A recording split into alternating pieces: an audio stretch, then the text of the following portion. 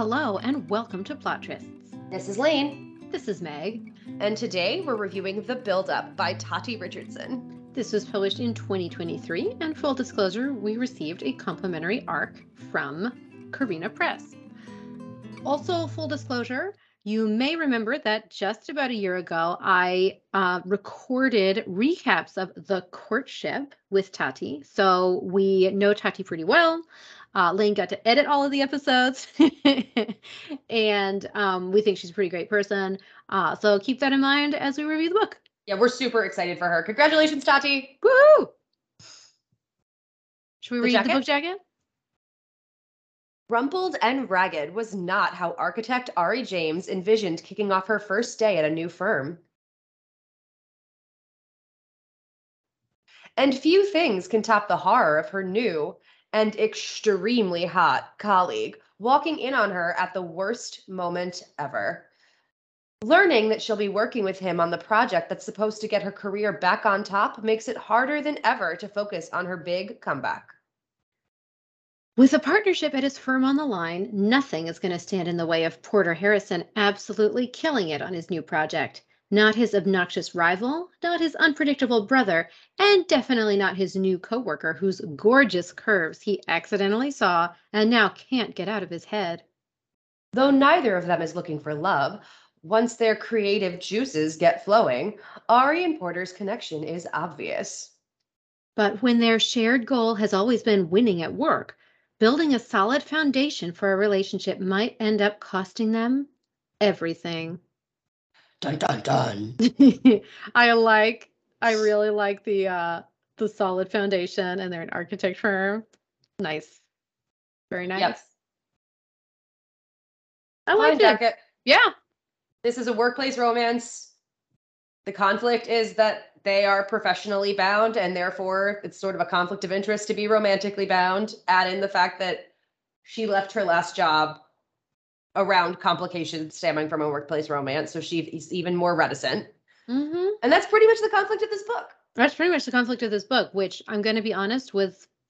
What's a nice conflict? Like, honestly, I was like, okay, this conflict makes sense. Number one, is like kind of grown up. Number two, and number three was not like interpersonally angsty.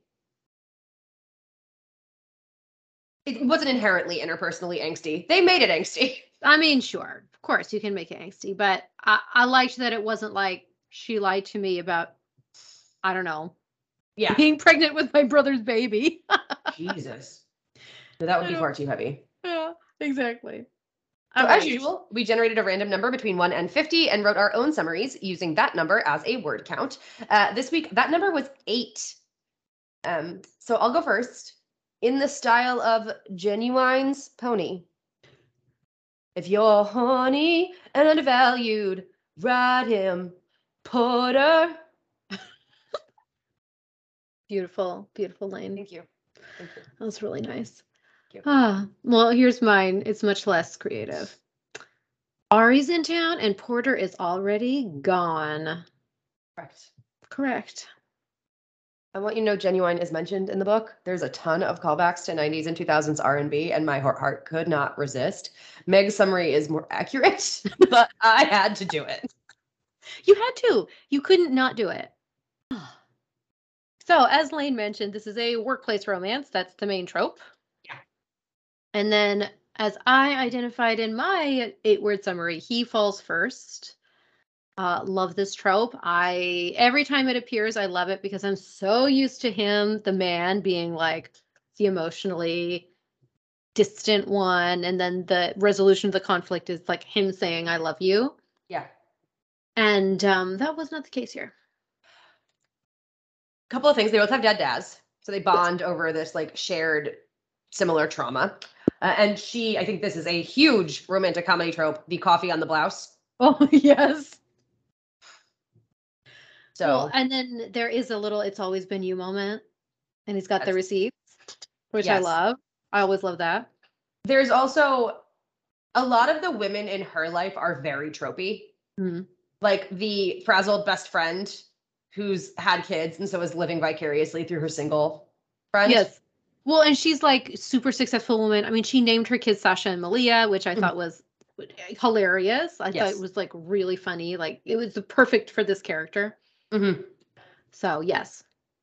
Her mom was like a Southern church choir, like big personality who kind of takes uncomfortable situations in stride. Like I think a lot of the supporting players were pretty stock, which we have no problem with. It does a lot Nope. of work for you. Absolutely not a problem with it. And if you work well in the genre, work well with your palette, it's great. Yep, Any other tropes? I'm sure, but those are the ones Yeah. that come to mind. Yeah. So this is a contemporary romance, which is not something that we read that often. We're mostly historical romance readers. Yes. We do obviously branch out now and then for contemporary romance. We had to do it for Tati. And there were a lot of things that were really cool about this one. One of the things I really liked was the sense of place that you got. Yes. For me, at least, like you felt like Atlanta was almost another character. Yes. So I thought that was really fun. You could tell how well Tati knows Atlanta. Like I really enjoyed her representation of the city. I think there were a lot of like her characters had unique hobbies and passions and like interests. Mm-hmm. Lots of references to music, lots of references to famous painters. Like I thought it was really great sense of like rich exterior lives, not just socially, which was fantastic. And like I love a lot of 90s and 2000s R&B, and I was like, damn, this is so great to see so like accurately represented. Mm-hmm. Yeah. And then home base happened. So I talked about this in my summary, but yeah, Porter like sees her and he's like, I need to know who this woman is. So she doesn't know this until the end, but you as the reader do know this. Her car breaks down on her first day of work. She has to take the bus in or the train. I forget. She has to take public transit. And Porter She takes the MARTA. That's the like metro system in Atlanta. Okay.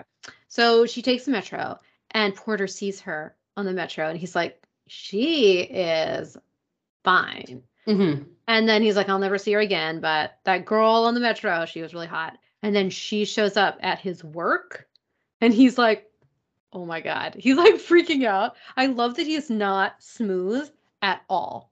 That's one of the things I love about Porter, actually. Yes. And so she comes in and she's like, oh my gosh, like I spilled coffee on myself. I need to get replacements. And he's like, I will get her like the best stuff ever. And he like uses his personal card to do it. Yes, but she thinks it's the firm, but it's actually Porter. I don't know. Just the whole thing is just like so rom-com. I was really into it. Porter tries to do grand gestures and they're always just a little off in a really charming way. Yes, exactly. Exactly. He tries to be smooth and he's very genuine and sincere. But yeah, he'll do it and then you're like, "Oh, Porter." You're drawing attention to things that she wasn't necessarily looking for you to do. Right. And he's also, I love that he's on paper, like trying to get promoted at work and trying to really impress everyone. And he just like is constantly talking her into being late to stuff. And like there was this inconsistency in his character that was like internally consistent. Yes. I really liked it. I was like, it's not an inconsistency in his character. It's an inconsistency in what he's saying that he wants, which makes total sense. Right. For him. His character was consistent in that his character was sometimes inconsistent. Yes, exactly. Exactly. Loved it. I loved Porter, actually. He was great. Great. He was really great. And I loved Ari too. I really liked her. She's just super competent, like very good at her job. She knows her own worth. She's very self-confident, which brings me to something else that I really liked. So it's not super evident in the book jacket, but Ari is fat. She's plus size. And one of the things I love about how it was handled in this book, because we've read heroines who are fat before. We've read heroines who are, not slim or whatever. And a lot of times they are like, they have to like overcome this bad self-esteem, right? They're like, no one can love me because I'm fat.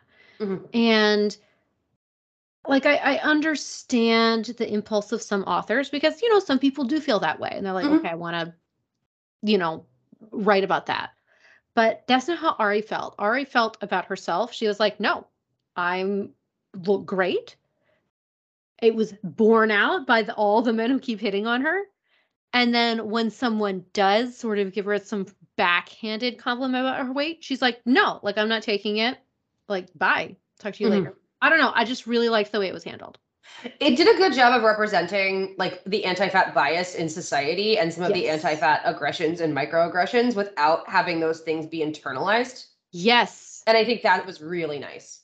Loved it. I really liked it. It was like Ari is like in her character, she's fat. She knows that she is, but she's also, I think, consciously rejecting this idea that that makes her less than. Hmm. And I really liked it. Same. I mentioned when we were talking about sort of her best friend character that she's living vicariously through her single friend. Hmm. And their moms are like very aggressive about pushing them to be together. And I know it's sort of a stereotype that single women are like defined by their singleness by the people around them who are constantly trying to set them up. And it's just in my experience that is never borne out in reality. Mm. So I'm just really interested in why it is like such a trope that Hmm. the way everyone in her life sees her is single. Right. So it's not a complaint. Like I think it was like well done. And similarly to the rest of Ari's personality and like the way she perceives her body image, she sort of was able to take the flack they were giving her and not internalize it, which was great. I really liked her.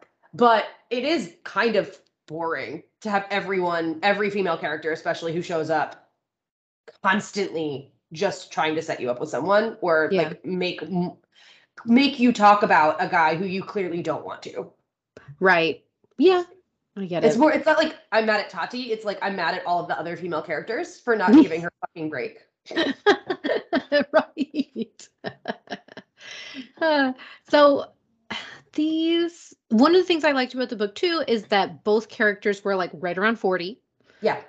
and they are mature and they know that they want each other. So they kind of pursue the relationship pretty quickly and are very open and honest with each other about what they want.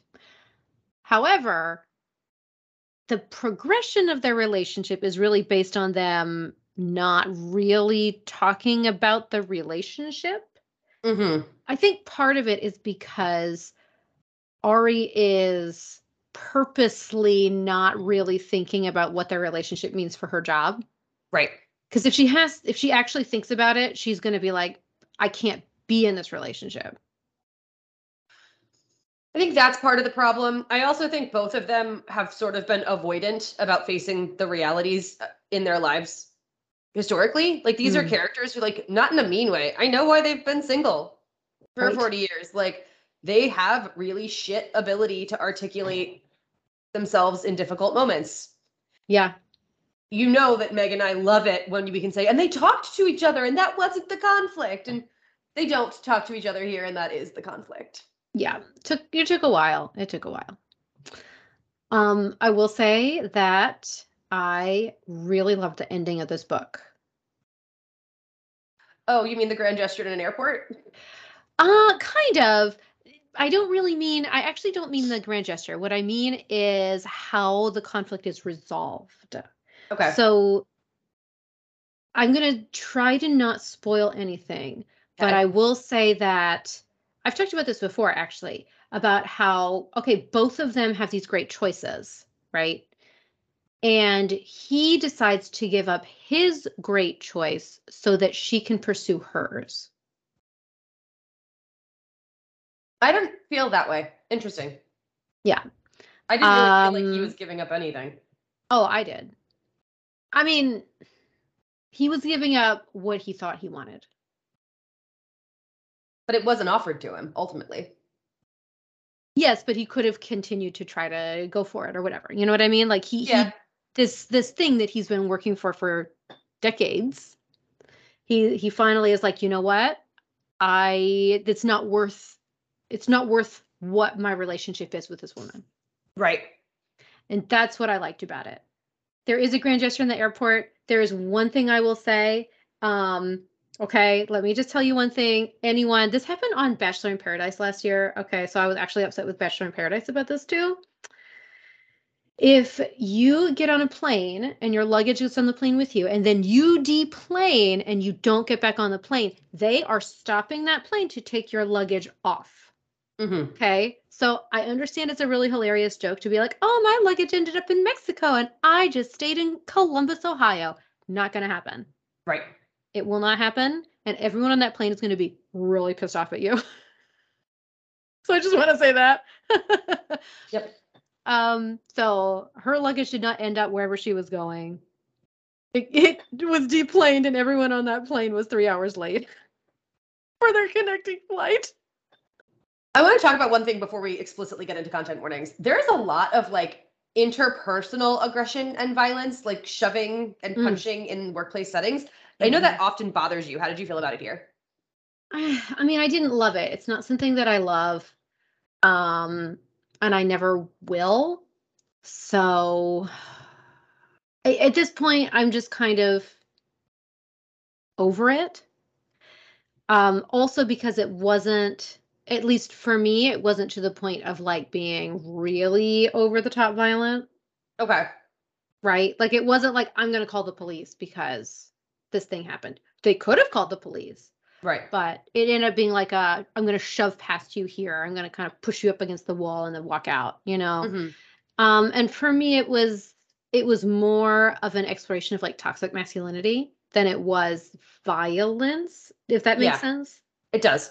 And I think that as an author, Tati was not like condoning that either. So it Mm-hmm. wasn't like they were sexier because they got in a fight, right? And so Agreed. that is also the line for me. So. Interesting. Yeah, I wanted to know how you felt about it here, Mhm. which I think it's not quite a content warning, but it leads us into it pretty nicely. Mhm. Mhm. There are quite a few. Mhm. His brother is an alcoholic, Mhm. and they explore some pretty tough themes Yes. around So that in this book. some really difficult themes about alcoholism and addiction. Mhm. There is an interesting look at colorism and racism. So for example, in Porter's family, he's light skinned and his brother is dark skinned. Mhm. And they talk about how they feel.